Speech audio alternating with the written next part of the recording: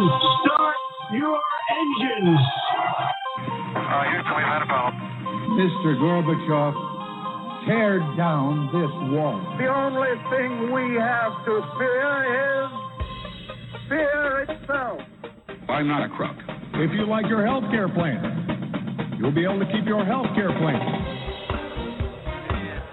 9, 8, 7, 6, 5, 4, 3, 2, 1, fire. You're listening to Jim Paris Live, your source for the latest news on money, politics, prophecy, and preparedness. And now your host, the editor-in-chief of ChristianMoney.com and the author of more than 30 books, Jim Paris. All right, hello, everybody. Welcome to the broadcast. Good to have you with us. Can you believe it, as we go live tonight, that Christmas is coming up in just 2 weeks? It seems like it kind of snuck up on us a little bit this year. 2 weeks from Christmas here as we broadcast live with you on this Sunday night, December the 11th. Man, I am really enjoying all of the fireworks with Musk. Elon Musk is with this whole Twitter gate, all of the documents that he's revealing. I can't even keep up with it. There's so much. But the latest one, which I find very interesting, is that Musk is promoting the prosecution now of Anthony Fauci. And I have watched Fauci testify before Congress. And I have literally determined, just watching him testify, that he would contradict himself within the same in the same day of testimony, almost saying completely different things. And there are so many questions about Fauci and what he knew and when he knew it, and does he have money invested in any of these companies providing the vaccines? I just don't know. I just know there's a lot of questions, and I don't like it when we're not allowed to ask these questions, and I don't like it when we're not allowed to give the other side or dissenting opinions when it comes to issues like medical treatment. I think that the best solution to getting to the bottom of anything is looking at a variety of opinions, looking at different research, getting different people's insights on things. And that's, of course, not what happened during COVID. During COVID, there was one narrative, and if you didn't share that narrative, you would get kicked off of social media. So a lot of this is coming out in the Twittergate files. And one of the really fascinating ones, and I've always said that the Obamas never went away. I've said this for years on this show, that as much as we think we don't hear much from Barack Obama, but I think behind the scenes, I personally believe that he is still very much in control of our government from behind the scenes. I don't think it's a conspiracy. I just think he's a man that continues to have great influence in a very quiet way, especially, in the Biden administration. I just think he does. And we have this story today that Michelle Obama is among the key people that got Twitter to ban Trump. They're also looking at Jack Dorsey, who testified before Congress saying that conservatives were not being stifled on Twitter, that it was just the algorithm and nothing was happening to shadow ban or reduce the views of conservatives. And now we know from the information coming out from Musk, now we know that that's absolutely untrue, and how Jack Dorsey could not have known that there was this filtering, shadow banning, whatever you want to call it, of conservatives at Twitter. That is all coming out now. So it raises a question: when someone goes to Capitol Hill and they testify, if they're not truthful, are there any consequences for them, legally? And if there are not any consequences, why even bother swearing them in? Why even bother having them come to testify if there's not going to be any consequences? So people are looking at Jack Dorsey and his testimony, which to Congress appears to not be truthful on the surface, my opinion. And, of course, a lot of people have thought that about Fauci for a long time. And now that this new information is coming out from Twitter, there may be a lot more evidence to support the idea of some kind of prosecution of Anthony Fauci. Well, a lot of people are, let me put it this way. A lot of people, especially Christians, especially conservatives, are concerned about TikTok. And I have to tell you, now that I'm back in the mortgage business, I go to a lot of trainings, a lot of seminars about mortgages and marketing and how to get clients and all of that stuff. And one of the things that they bring up over and over and over again is TikTok. That TikTok is this way that you can reach a lot of people. And apparently a lot of people in my industry, the mortgage business, the real estate business, financial planners, are posting videos on TikTok and using hashtags and getting thousands and thousands of views and then getting clients from that. So maybe as a social media platform, maybe it does have some redeeming values. But we've got here this news story. Indiana is suing TikTok for allegedly endangering children and sending data to China. So this is the state of Indiana. And again, I'm all for transparency. I'd like to see the discovery in this lawsuit and to see exactly what is going on. Obviously, anything that is based out of China, that is run by the communist Chinese government, you got to be skeptical of it. And this could very well be a Trojan horse. I mean, you get a lot of people using TikTok. Maybe the app somehow accesses data on your phone. Maybe this is how China could be spying on us. Is this safe for kids? I don't know. I've never really gotten into TikTok. I do have an account, and I've recorded a few videos, just mostly fun things like me playing the trumpet or maybe pictures of Christmas lights, things like that. I haven't really used it for business or anything like that. But it's interesting to see what's happening with TikTok. I certainly get it that people are concerned about kids with any kind of social media, but especially if it turns out to be that, they are, this data is being used and controlled and filtered back to China, to the government there in China. It is a platform I know a lot of people are using, having success with it. I have never really been much of a TikTok watcher, even though I have it on my phone. People tell me that they will open up TikTok and end up watching for hours, that it has replaced television for a lot of people as entertainment. I don't know. I just see like a bunch of weird stuff when I open up my TikTok feed. Maybe I'm not following the right people. I just don't see anything that interesting, anything that would get me to watch it for more than a minute or two. I mean, maybe somebody's doing something goofy, jumping off of a roof into a swimming pool, or doing some kind of a fun prank or a stunt, or somebody singing, performing music. And it might get my attention for a minute or so. But this idea that people are watching TikTok now in place of television, and they're actually watching it for hours and hours and hours, I honestly don't get that. So I posted this article on my Facebook page. I'm going to bring this up on my computer so I can give you the actual title of the article. It's about Andy Stanley. And he's an interesting guy because anytime the name Andy Stanley comes up on my Facebook page, there's always a lot of controversy. People jump in on one side or the other. He has a lot of supporters, but he has also a lot of detractors. So I posted this up here, your thoughts on Andy Stanley. And there's kind of a debate going right now on my Facebook page. Andy Stanley, if you don't know, is the son of Charles Stanley, the famous preacher from Atlanta. And Andy Stanley has his own separate church from his father. And so this article here is titled, "Despite What Andy Stanley Says," let's see here, it's opening up. "Despite what Andy Stanley says, the doctrine of biblical inerrancy is important." And this is from DISNTR.com.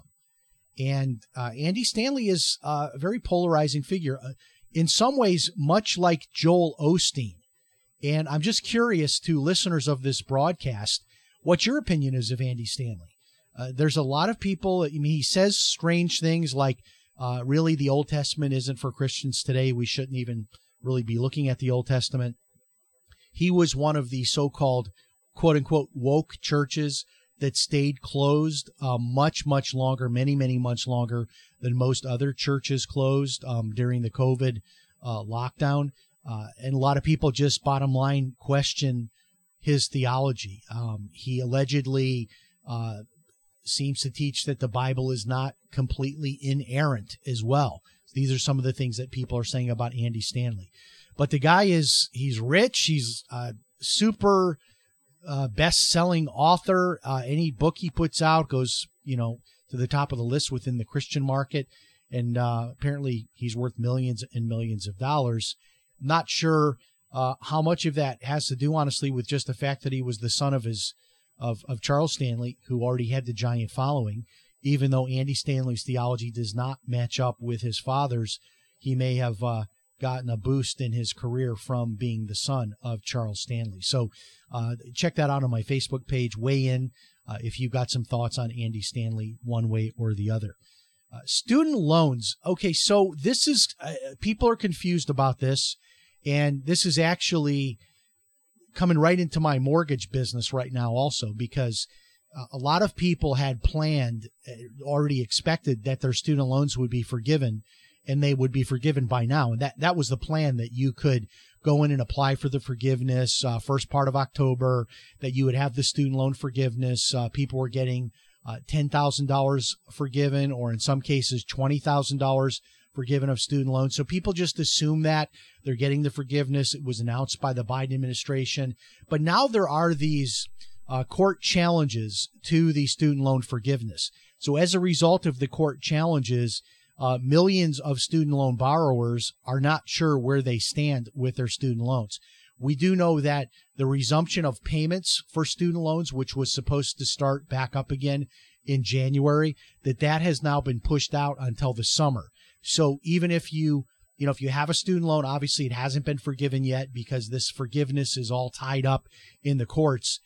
You won't have to start making payments until the summer, worst case scenario, if the student loan forgiveness does not go through.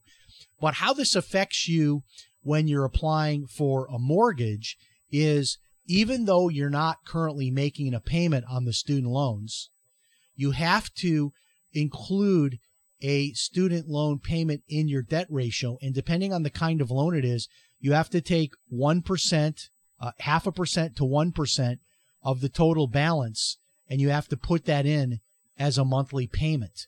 So even though there isn't a monthly payment, you have to take 0.5% of the balance, or 1%, and you have to put in this as a kind of a minimum sort of assumed future payment that is part of your debt ratio to qualify for a home loan.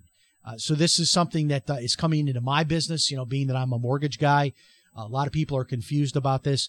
This story I saw earlier today, I believe this was on Yahoo Finance. Apparently 9 million borrowers mistakenly got emails saying that they had already been approved for student loan forgiveness, and that their student loans would be forgiven imminently. And of course, now it turns out that that's not the case. It's in limbo. But notwithstanding all that, you still will have to factor in some percentage of that student loan as part of your debt ratio if you are applying for a mortgage. So it's still in the courts. We don't know when it's going to be resolved, but bottom line is there is no payment that you will have to make until the summer, worst case scenario, if the forgiveness does not go through. This from CNBC: nearly 25% of U.S. home buyers want to move, and Florida is the top destination, so that's no surprise. So we know that there is this massive migration in the United States. It's partly because of the remote working phenomenon. People can work remotely now and keep their jobs. So it used to be that an area wouldn't really explode with population unless there were jobs. And that makes sense because that's the number one thing for people. They have to have a job to be able to live. So Florida, as nice as it is here, Florida hasn't really been a great place for people to get high paying jobs. There are certain jobs, certain careers you can get into in Florida. But in general, we don't have the jobs that you might have in like a New York City or a Chicago or a Los Angeles. We don't have those kinds of jobs here. But with the remote working trend that's going on now, that doesn't really matter. And according to this article, the number one destination is Florida. And it says here that nearly 25% of U.S. homebuyers want to move. So people are looking to relocate. Florida is the top destination. And really no wonder why. There's no state income tax here. Homes are still pretty reasonably priced here in Florida. So you can still take your windfall of money from the sale of a home in New York or Chicago or California, and you can come here to Florida and get a nice house. And if you could keep your remote job, all is good. Of course, we still have that massive inflow of people to Florida that are retired. So this is kind of still the number one place for people to move that are retired. But now the working, population is moving to Florida. And a lot of that, again, is related to the remote working phenomenon. And just to mention that to you, I do live in Palm Coast, Florida, and I am a mortgage broker, and I work with people that are relocating. I do have a network of realtors that I recommend. I can also, do your mortgage if you're moving here to Florida. Get in touch with me. You can send me an email to jim@christianmoney.com, or you can private message me on Facebook. Crypto whales are continuing to accumulate Ripple XRP. And this is a question people are, asking, which is with the, collapse of cryptocurrency due to the FTX exchange.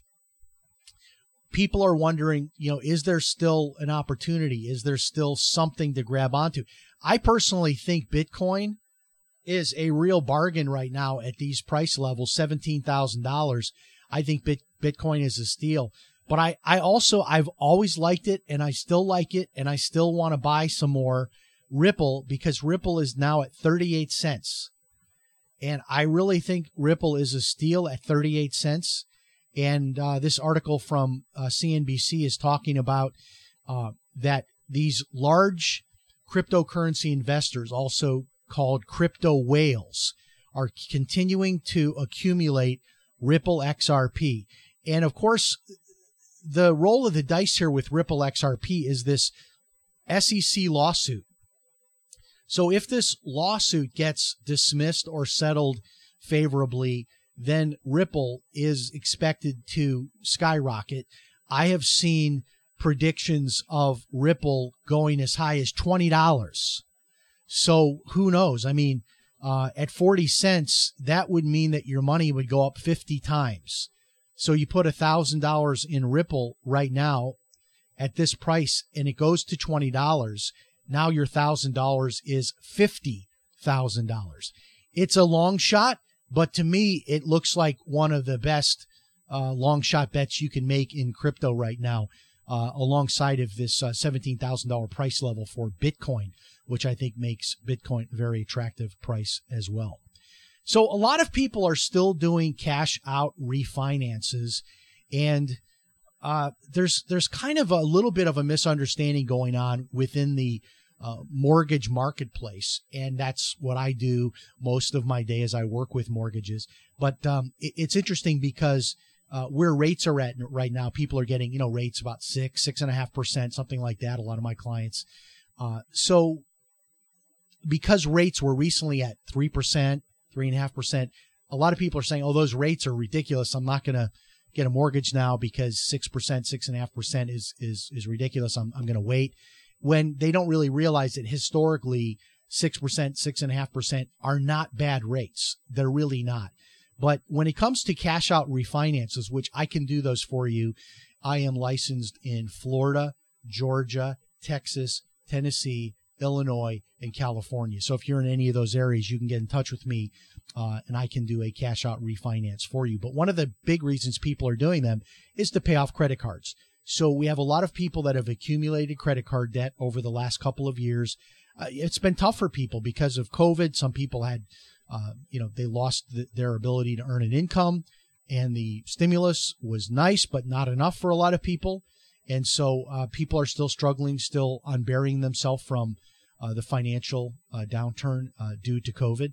And so if you've got debts that are at 20%, at 25%, whether these are credit cards, personal loans, even people have home equity lines of credit that are getting to be at very high interest rates, auto loans, there are a lot of things that you can look at where you say, man, if I can bring down a debt from 20% down to 6.5%, that's a good thing. And that's what a lot of people are looking at. They're looking at doing cash out refinances because of the interest rate savings. And even though rates are higher on mortgages right now than they have been in recent years, they're still reasonable compared to where they've been historically. But also, they're still a great option. 6.5% is a great option to pay off a 20% debt. And you just have to look at things within the entire context of a given situation. This is sometimes the mistake people make, is when they're looking at their finances and they're making a decision, they look at things in a very isolated way. So they'll say a mortgage and it's at this interest rate. Well, that rate is higher than what it's been in the last 3 or 4 years. That's not a good deal. I'll wait. But they're not really considering the bigger picture, which is, paying off high interest rate debt. So on the one hand, the rate is higher than it's been, but it's still much lower. And one of the things you can do if you're, working with a loan officer, I do this for clients all the time, is I can just put all your information in the computer. I can do an analysis and give you a printout and just show you this is how much you would save. If you refinanced, got cash out of your home and you have the equity and you pay off all these bills, this is what your new payment would be and all these bills would be gone. And that's something that can be done. There's no cost to do that, just so that you have more of a big picture analysis and understanding of what your options are. So cash out refinances are making sense for people with high interest rate debt to pay off.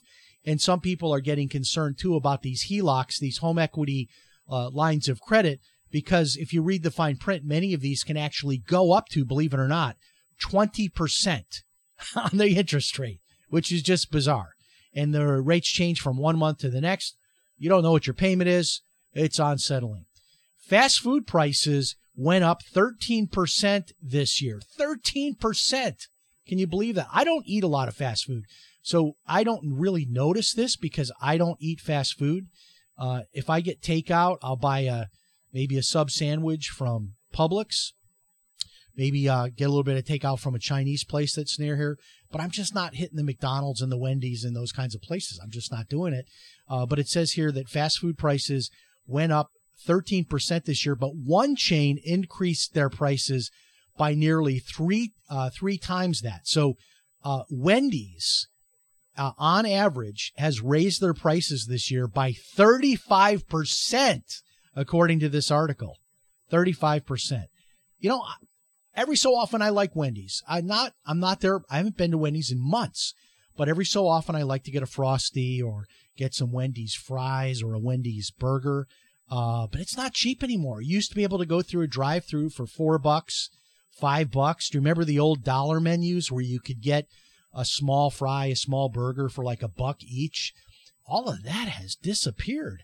And Wendy's appears to be leading the pack, raising prices 35% overall this year. All right. That is it for this week. Thanks so much for joining us. 2 weeks until Christmas. We plan to continue to be here for you, broadcasting. We'll do a live show next week. And then on Christmas Day, I'll probably just pre-record a show, maybe the day before, so that we have a fresh show for Christmas. I appreciate all the thoughts and prayers. A lot of you know, and I'll just close it out with this. A lot of you know that this has been a tough year for me. I was married for 36 years, and my wife filed for divorce in April. And it's been a tough year for me emotionally and financially, but God has been faithful, and I continue to move forward. And I haven't been faithful to this show because sometimes I just honestly haven't been emotionally up to getting to this microphone and doing this show.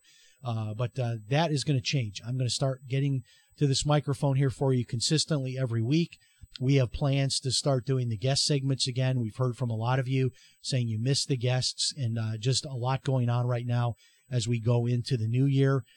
God has been with me this year, and He has been faithful. It's been a tough year, a lot of down times emotionally, but looking forward to a better year here, 2023. God bless. So long. Have a great week. And remember, as always, if it's Sunday night, it's Jim Paris Live. So long, everybody. We'll talk to you next time.